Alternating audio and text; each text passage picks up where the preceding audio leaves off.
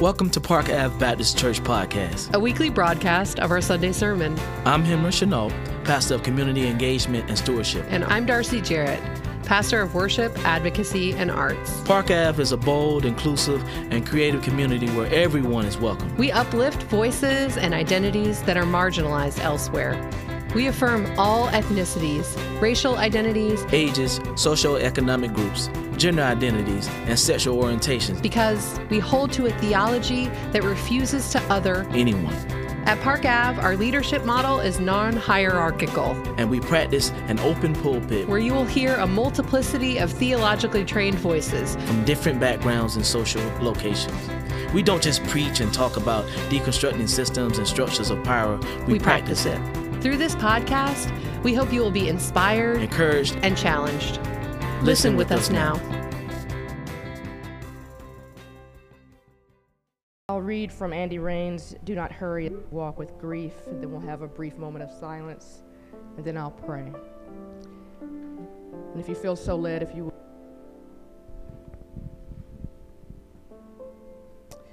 Take a deep breath in.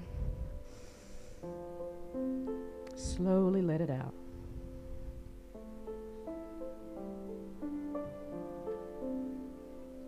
And relax. And be still.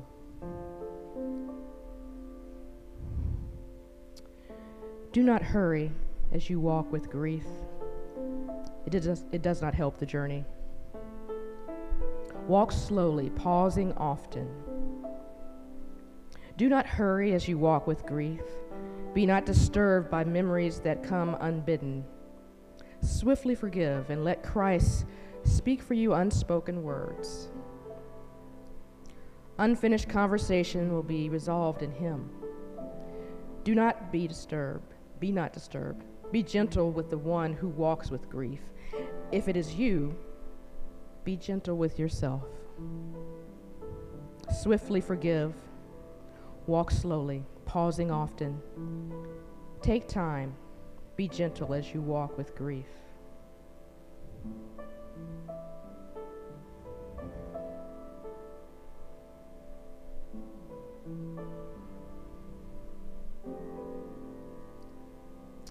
Creator God, thank you for this day. Thank you for this space. Thank you for this moment in time. Thank you for your peace. Thank you for your comfort. Thank you for your strength, for your grace, and for your love. Thank you for this time of Lent, this time of introspection.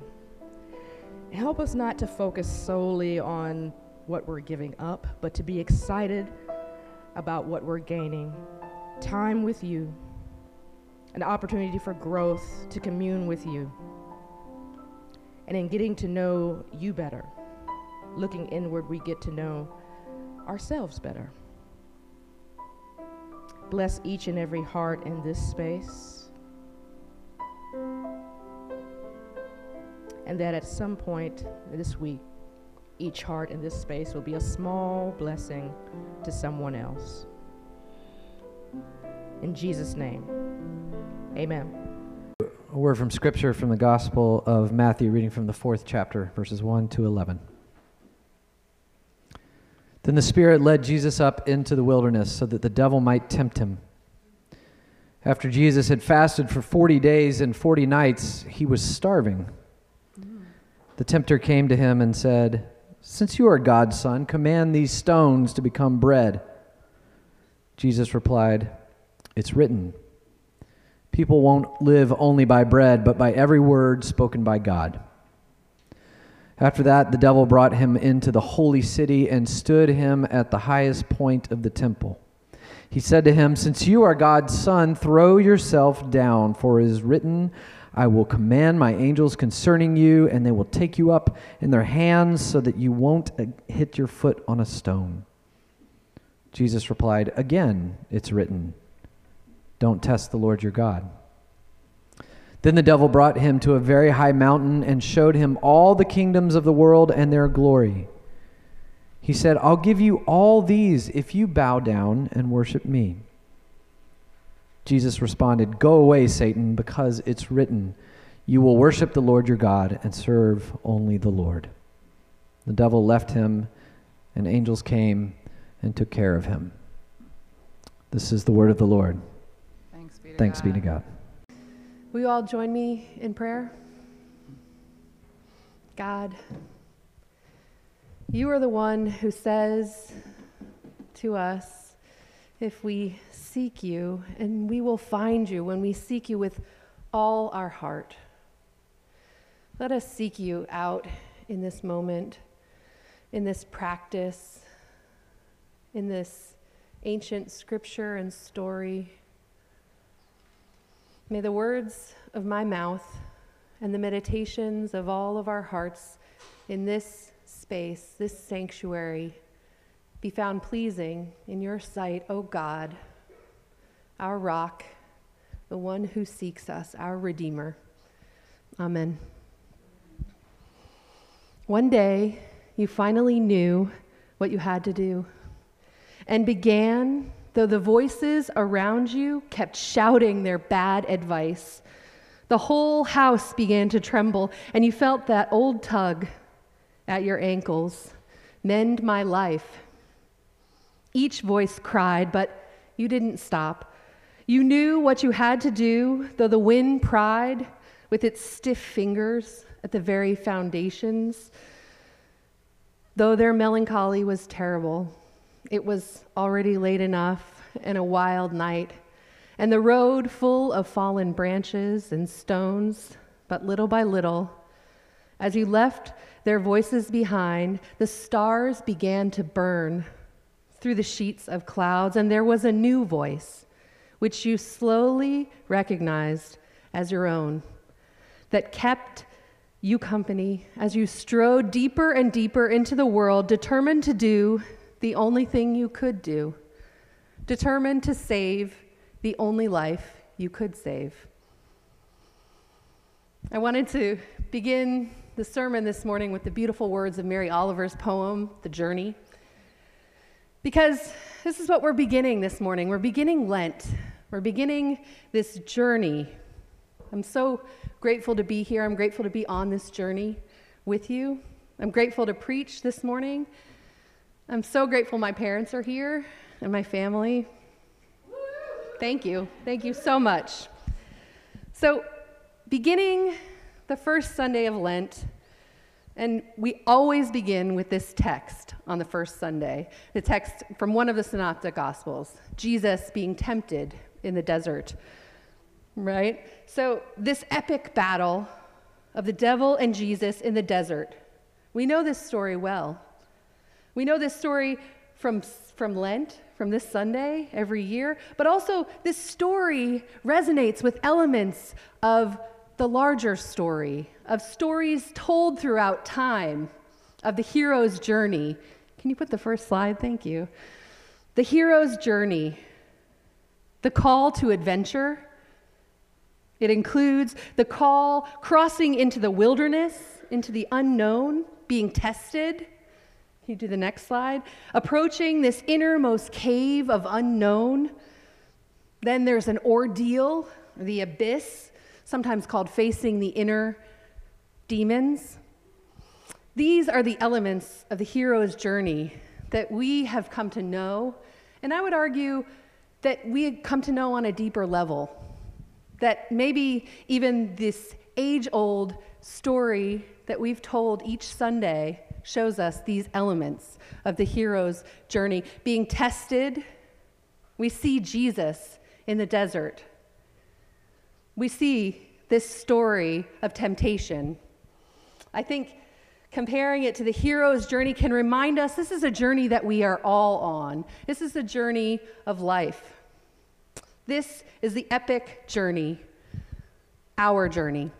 And today we think about Jesus' journey as one into a labyrinth, through a labyrinth. The song said, "You take me in and you lead me out." This image is the hero's journey. And we can use the labyrinth and this shape to remind us and as a tool to go on this journey together. The labyrinth is a symbol, and in practice, it creates sacred space, which leads us to its heart, to the center, and then back out again along the same path. So it's not a maze. You can't get lost. There's one path in and one path out. You lead me in and you take me out. Can you go to slide 3? The symbol of the labyrinth is archaic. It's been found, drawn in prehistoric rocks all over the world. In the next one, Egyptians in 200 BCE built an immense labyrinth under the ground. I love this idea. It was written about by Herodotus, but never found. This mystery of this labyrinth. The Hopi people in the Grand Canyon, next slide, use an image that resembles the labyrinth called the tapuat. And this symbolizes the journey from this realm to the next. This is a pervasive symbol. This is an ancient symbol. Christians began to use this tool for embodied meditation around the 4th century.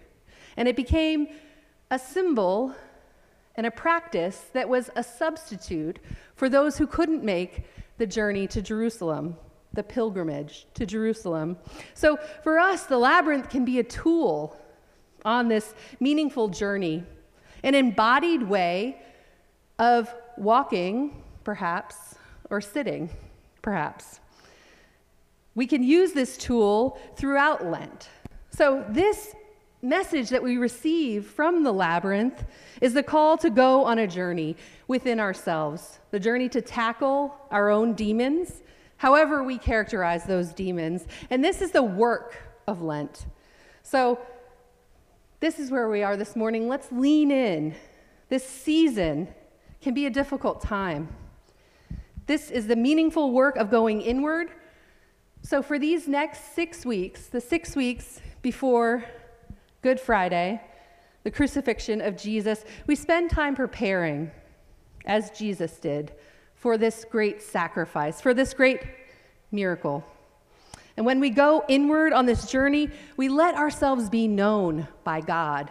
And in knowing ourselves better, we begin to know God better. This is what Richard Rohr calls the wondrous loop.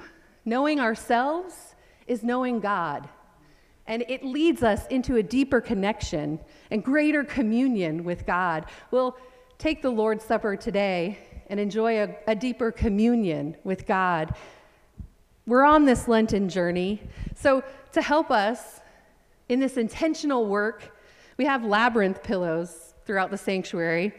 I'm sure you saw them. We can do this response as a practice today. While you're sitting there, while you're listening, the emotions of the labyrinth are mirrored in our scripture today: disorientation, reorientation, surprise, disappointment, and ultimately a sense of belonging. These are the emotions we can experience in the labyrinth. And we began an embodied practice on the very first day of Lent, which was Ash Wednesday. And many of us at Park Ave and in Christian contexts throughout the world observed the ritual of receiving ashes. We read Psalm 51. Part of it says, "I know my transgressions, and my sin is always before me." In receiving ashes, we are admitting our shortcomings. The journey inward begins with this admission. We need help. We need redemption. This type of vulnerability can be hard to swallow. In recovery, we call this the first step. And some of us, myself included, needed to be reminded that in order to get to the bottom, we just have to stop digging. So asking for help, vulnerability, this is difficult. It's raw. So in our practice on Wednesday, we coupled imposing ashes with the reading of Jan Richardson's poem, which asked the question, did you not know what the Holy One can do with dust? So we adapted a liturgy And we included that part. We said, remember that God makes miracles out of the dust, and that you are dust, and to dust you shall return. Lent begins with this acceptance that we need help, that God can mold us. We can be shaped into and toward redemption. I love the way Richardson says it. We claim what God can do within the dust, within the dirt, within the stuff of which the world is made, and the stars that blaze in our bones, and the galaxies that spiral inside of the smudge we bear. God can do many things with us, with our brokenness, but we need to lean into this journey, especially during Lent, into the wilderness. Step into the labyrinth. Go deeper. The gospel scripture gives us the example of Jesus doing just that. Jesus journeys into the wilderness. The part we didn't read right before this, at the end of Matthew 3, Jesus is baptized. And upon coming out of the water, he hears the voice of God saying, "This is my son, my beloved, with whom I am well pleased." God affirms Jesus in this moment, and then right afterward, Jesus is led up to the wilderness, led up to be tempted. This closeness, this affirmation is followed by being led into the desert. But what the scripture doesn't say is that he was forced into the desert. It doesn't say he was compelled. He was led and followed willingly. Just like when the Spirit came to Mary and asked Mary, and Mary to inhabit Mary with the Son of God, Mary said yes. She sung her response, "My soul magnifies the Lord," she sang. The Spirit would not have moved without it. So Jesus wants to go to the desert because I think this shows us that our God is a God of consent. Our God is one who answers the door, but only if we knock. The God asks, "Whom shall I send?" And it is up to us to respond, "Here I am, Lord, send me." You have said, God, you will seek us when we seek you with the open heart. This is the same God with Jesus. And Jesus is choosing to go into the desert. He's choosing to be tested.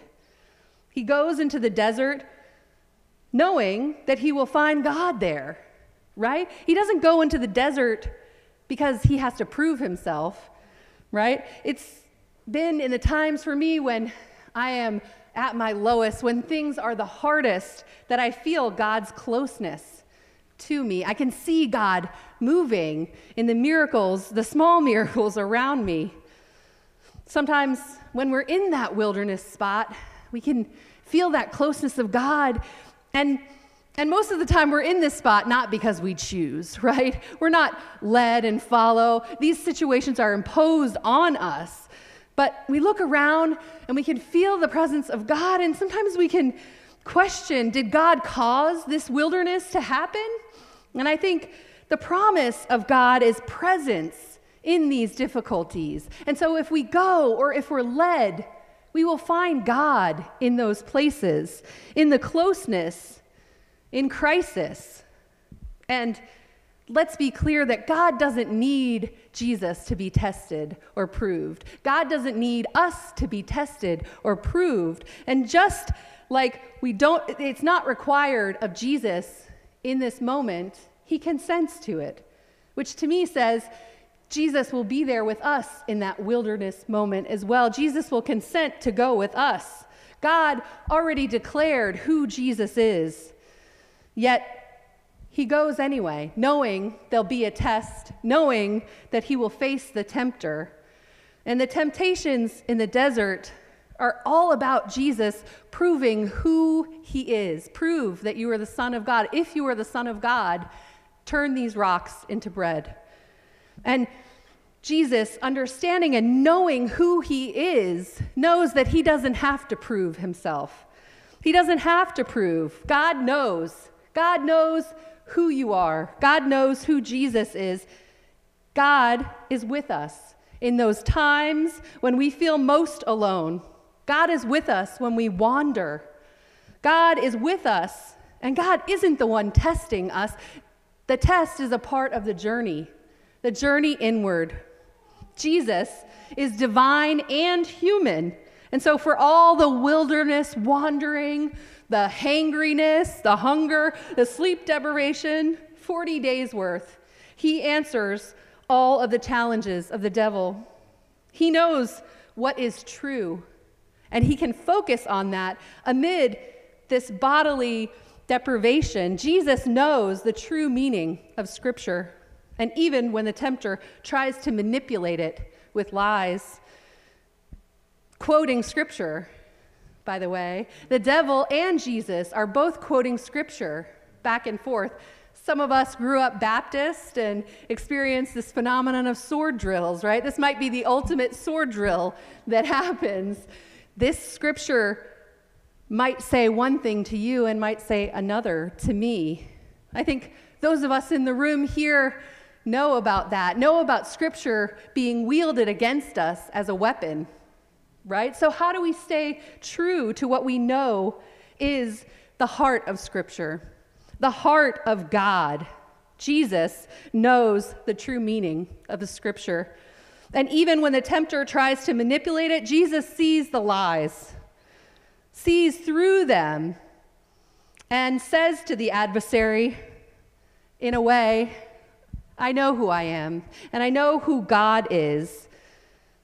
We see the Scripture with hope, overcoming temptations. Jesus does it perfectly. Jesus is divine and human, right? We don't have to prove ourselves. We can resist these false interpretations of Scripture. The journey of Lent is to confront temptation. Although we do have divine within, we don't have to do it perfectly. The goal is not to never sin. The goal is not to never fall short. This is unrealistic. But the goal is to go on the journey. The goal is in the encounter. The journey and the wisdom gained from failure and challenge and confrontation, leaning into the trials and the hardships of life to be in the wilderness. However we got there, knowing that God is there with us. One of the most meaningful experiences I've had with a labyrinth and the practice of walking in meditation happened when I was seeking spiritual experience. I went to this outdoor chapel. I walked up this hill, and I started on the path of the labyrinth. I discovered it. It just had these little rocks. I felt like it was a secret that I was uncovering. Started into the journey, and immediately it started pouring down rain. And I had this moment where I was like, I could lean into this, or I could just go inside, and it's over, you know? And so I tried to stay in the moment, right? I didn't think about what might happen to my clothes, how I might feel after, my hair. I just stayed, soaking and wet, meditatively walking this labyrinth. And God met me there, y'all. I let go, and there was a moment where the skies cleared. It felt in those moments of rain like my baptism.